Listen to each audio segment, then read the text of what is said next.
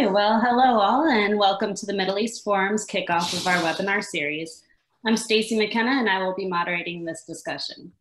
Today we have the Middle East Forum's president, Mr. Daniel Pipes, here to speak on conspiracy theories in a time of virus. Mr. Pipes will speak for roughly 5 minutes on the topic, then open it up for questions. Should you wish to ask a question, please use the Q&A box located at the bottom of your screen. If you have any comments or questions not related to the topic, please use the chat box to message me privately. And now, with no further ado, I will turn the discussion over to Mr. Pipes. Thank you, Stacy, and good afternoon, everyone. I hope you're all well, and as you and we all have a bit more time than usual, we thought we would use it well and start a variety of activities such as these webinars. We're just working it out, so we will have a survey questionnaire at the end, which you're invited to fill out. I wrote 2 books on conspiracy theories in the 1990s, one called The Hidden Hand, the other simply Conspiracy. And after writing those 2 books, I vowed to leave the subject. It's something of a cesspool, it's something of an obsession, and I have pretty well stayed away from it. But the current situation prompted me to take another look at it. And I did so because increasingly one hears voices that are saying that the source of this problem is not in communist China, but rather in the United Kingdom, United States, and Israel. And this reminded me of my books. I have 2 main points to make. One is that this fits a medieval pattern, and 2, it should be taken seriously and refuted. So medieval. The pattern that I'm about to explain goes back to the Crusades, to about 1100. When Europeans found that 2 alleged conspirators were behind all the world conspiracy plots that they could think of. One was the secret societies and the other was the Jews. Secret societies include such names as the Knights Templar, a crusading group, the Freemasons, the Jesuits, the Illuminati, the Jacobins, the Council on Foreign Relations, the Trilateral Commission, and so on. The Jews obviously are self-evident, but the principal idea here is that there's an elders group. There is a group that tells Jews what to do. And this has changed over a couple thousand years, from the Sanhedrin to the Alliance Israélite Universelle in the 19th century to AIPAC today. Now, these 2 strains of organizations in the modern era, in the view of conspiracy theorists, transmuted into the United Kingdom, United States, on the secret society side, and Israel on the Jewish side. And so invariably, conspiracy theories go back either to the organizations or these days more likely to these 3 states. And it's remarkable to note that the 3 together form something like 6% of the world's population. The other 94% is ignored, no matter how serious a conspirator they might be. So for example, none of Europe's great powers, France, Germany, Russia, are considered to be real conspirators. No totalitarian movement, not the communists, fascists, and now the Islamists. Not members of universalist religions, in particular Christians and Muslims. And certainly not anyone from the non-Western world, including India, China, and Japan. So from the French Revolution till today, almost 50 years, there has been an emphasis on this conspiratorial theory about secret societies and Jews. And those who are confused, those who are looking for some explanation for nasty events, invariably turn to these 2 strains of conspirators. Let me just mention, in recent years, the JFK assassination, Princess Diana's death, the 9/11, the Great Recession, and now COVID-19.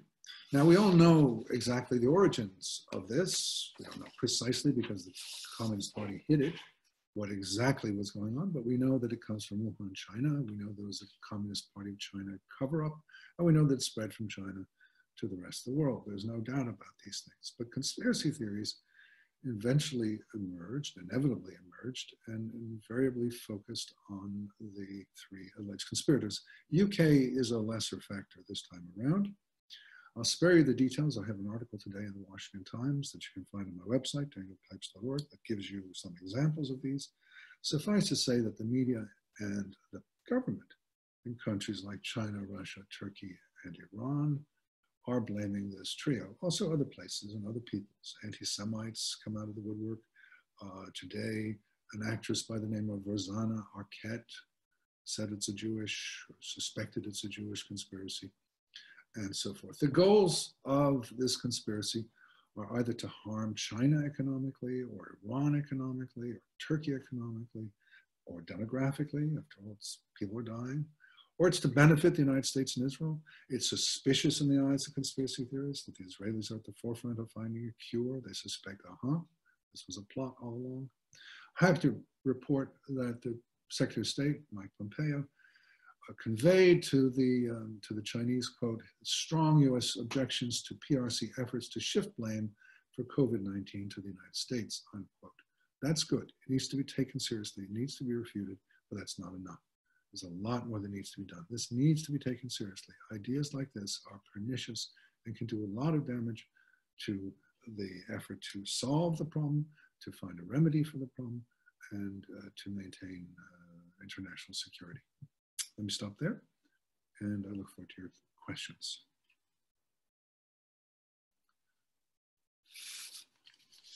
Thank you so much, Mr. Pipes. We have a few questions coming in. One is, Bernard Lewis once told me that really fanatic Jew hatred was imported into the Muslim world by Christian Arabs in the 19th century, probably instigated by French Jesuits.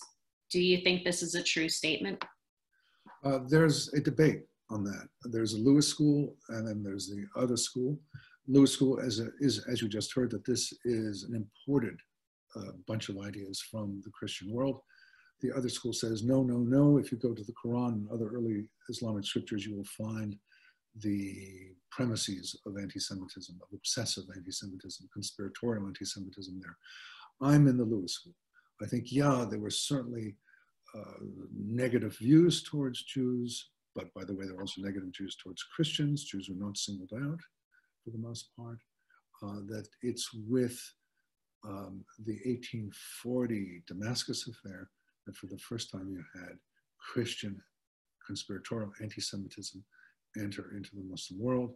The Protocols of the Elder Zion, 60 years later, 80 years later, had a big impact, and so forth. So yes, I agree with Lewis. This is basically a Western, a Christian idea that was imported to the Muslim world.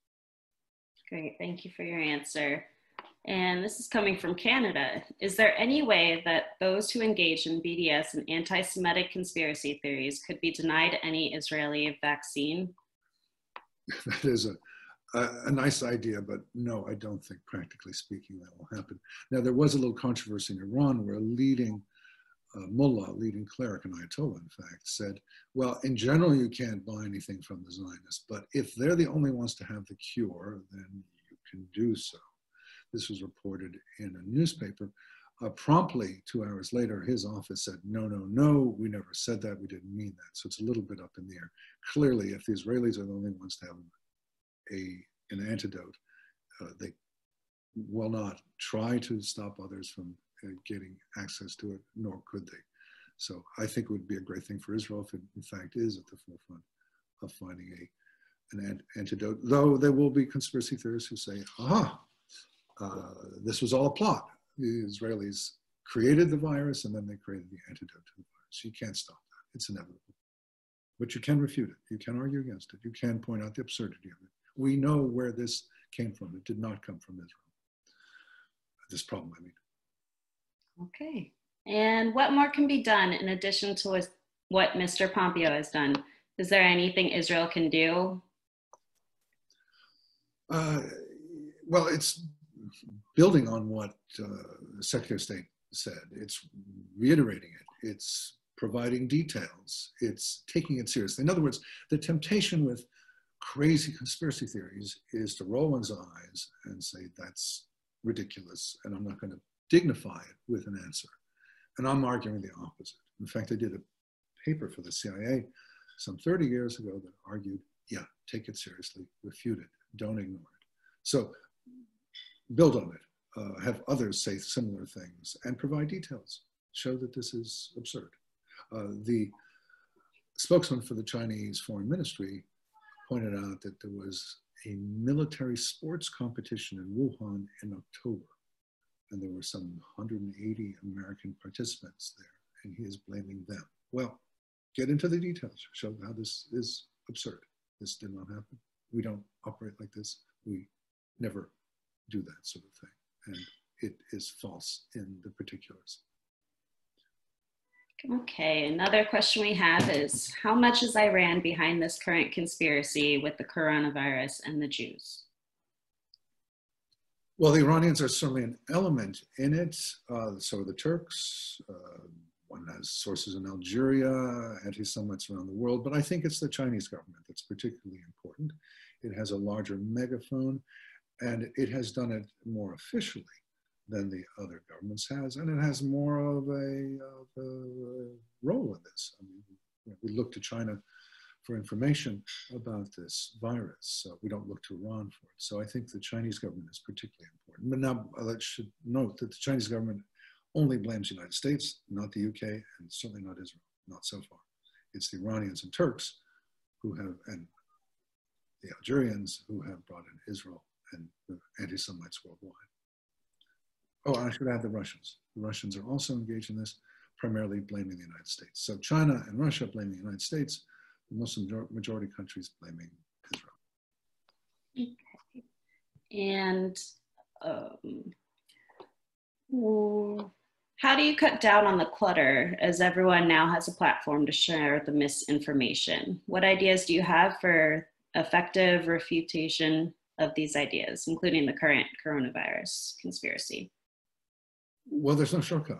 One has to know one's facts. One has to be prepared. One has to present one's case eloquently.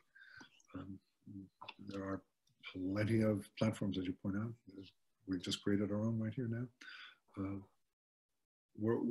Everyone has a role here. Everyone has a voice.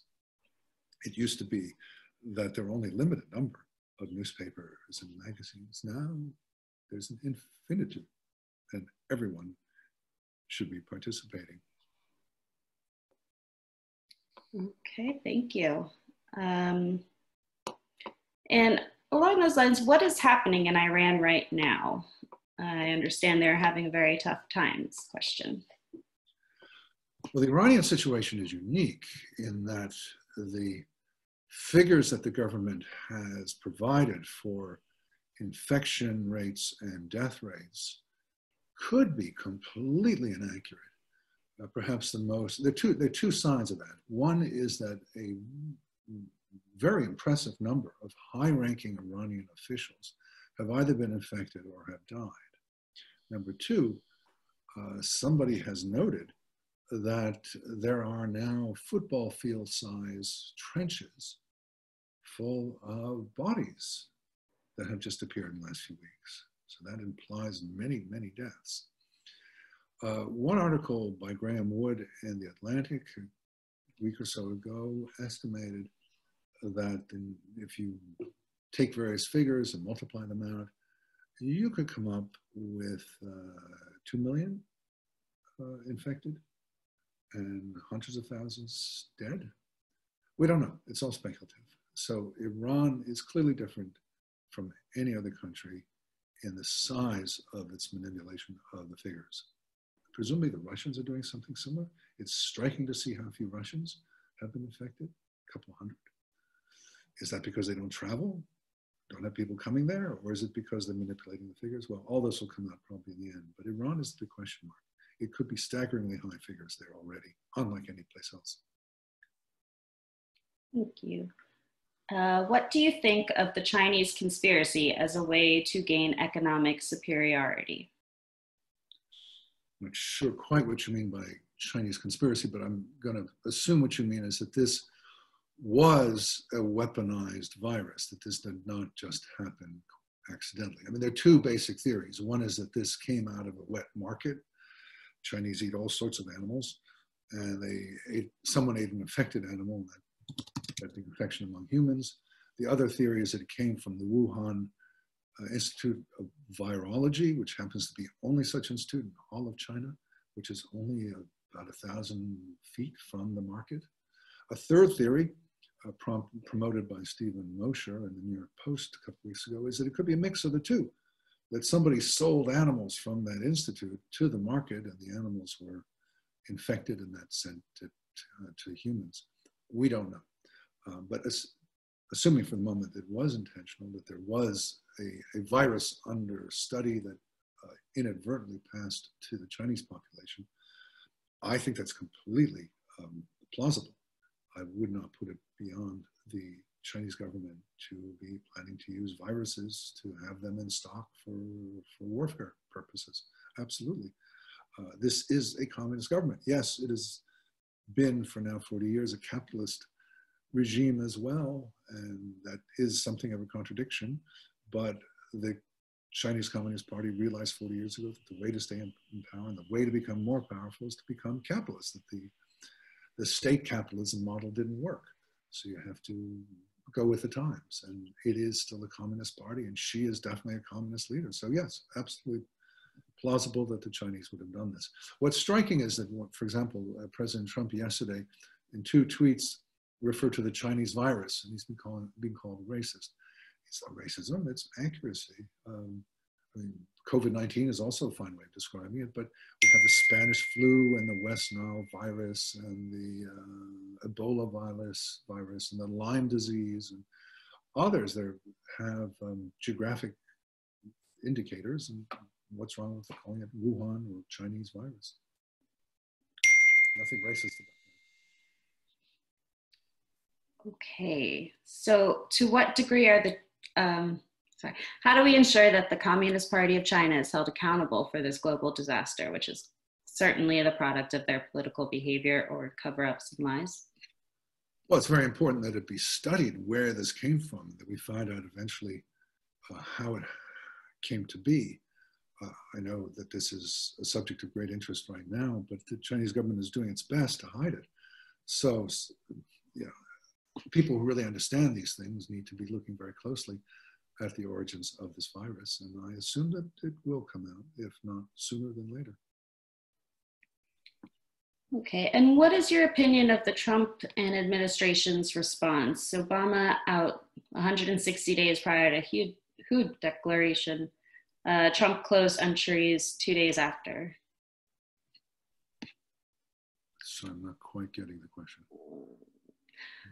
I suppose that would be just how do you think that President Trump is handling the situation currently? Not well. This is not the sort of thing he's good at. He's good at figuring out sort of political pulse of the country.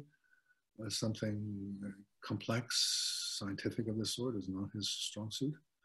And I think basically the federal government has been sidelined. It's the governors and mayors who are making the key decisions.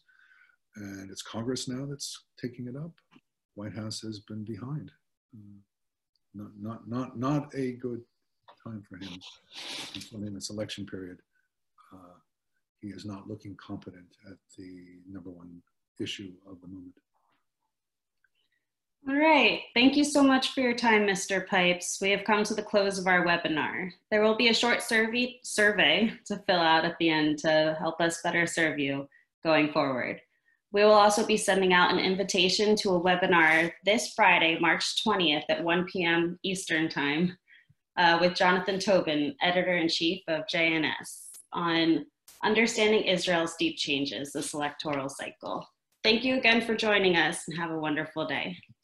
Thank you.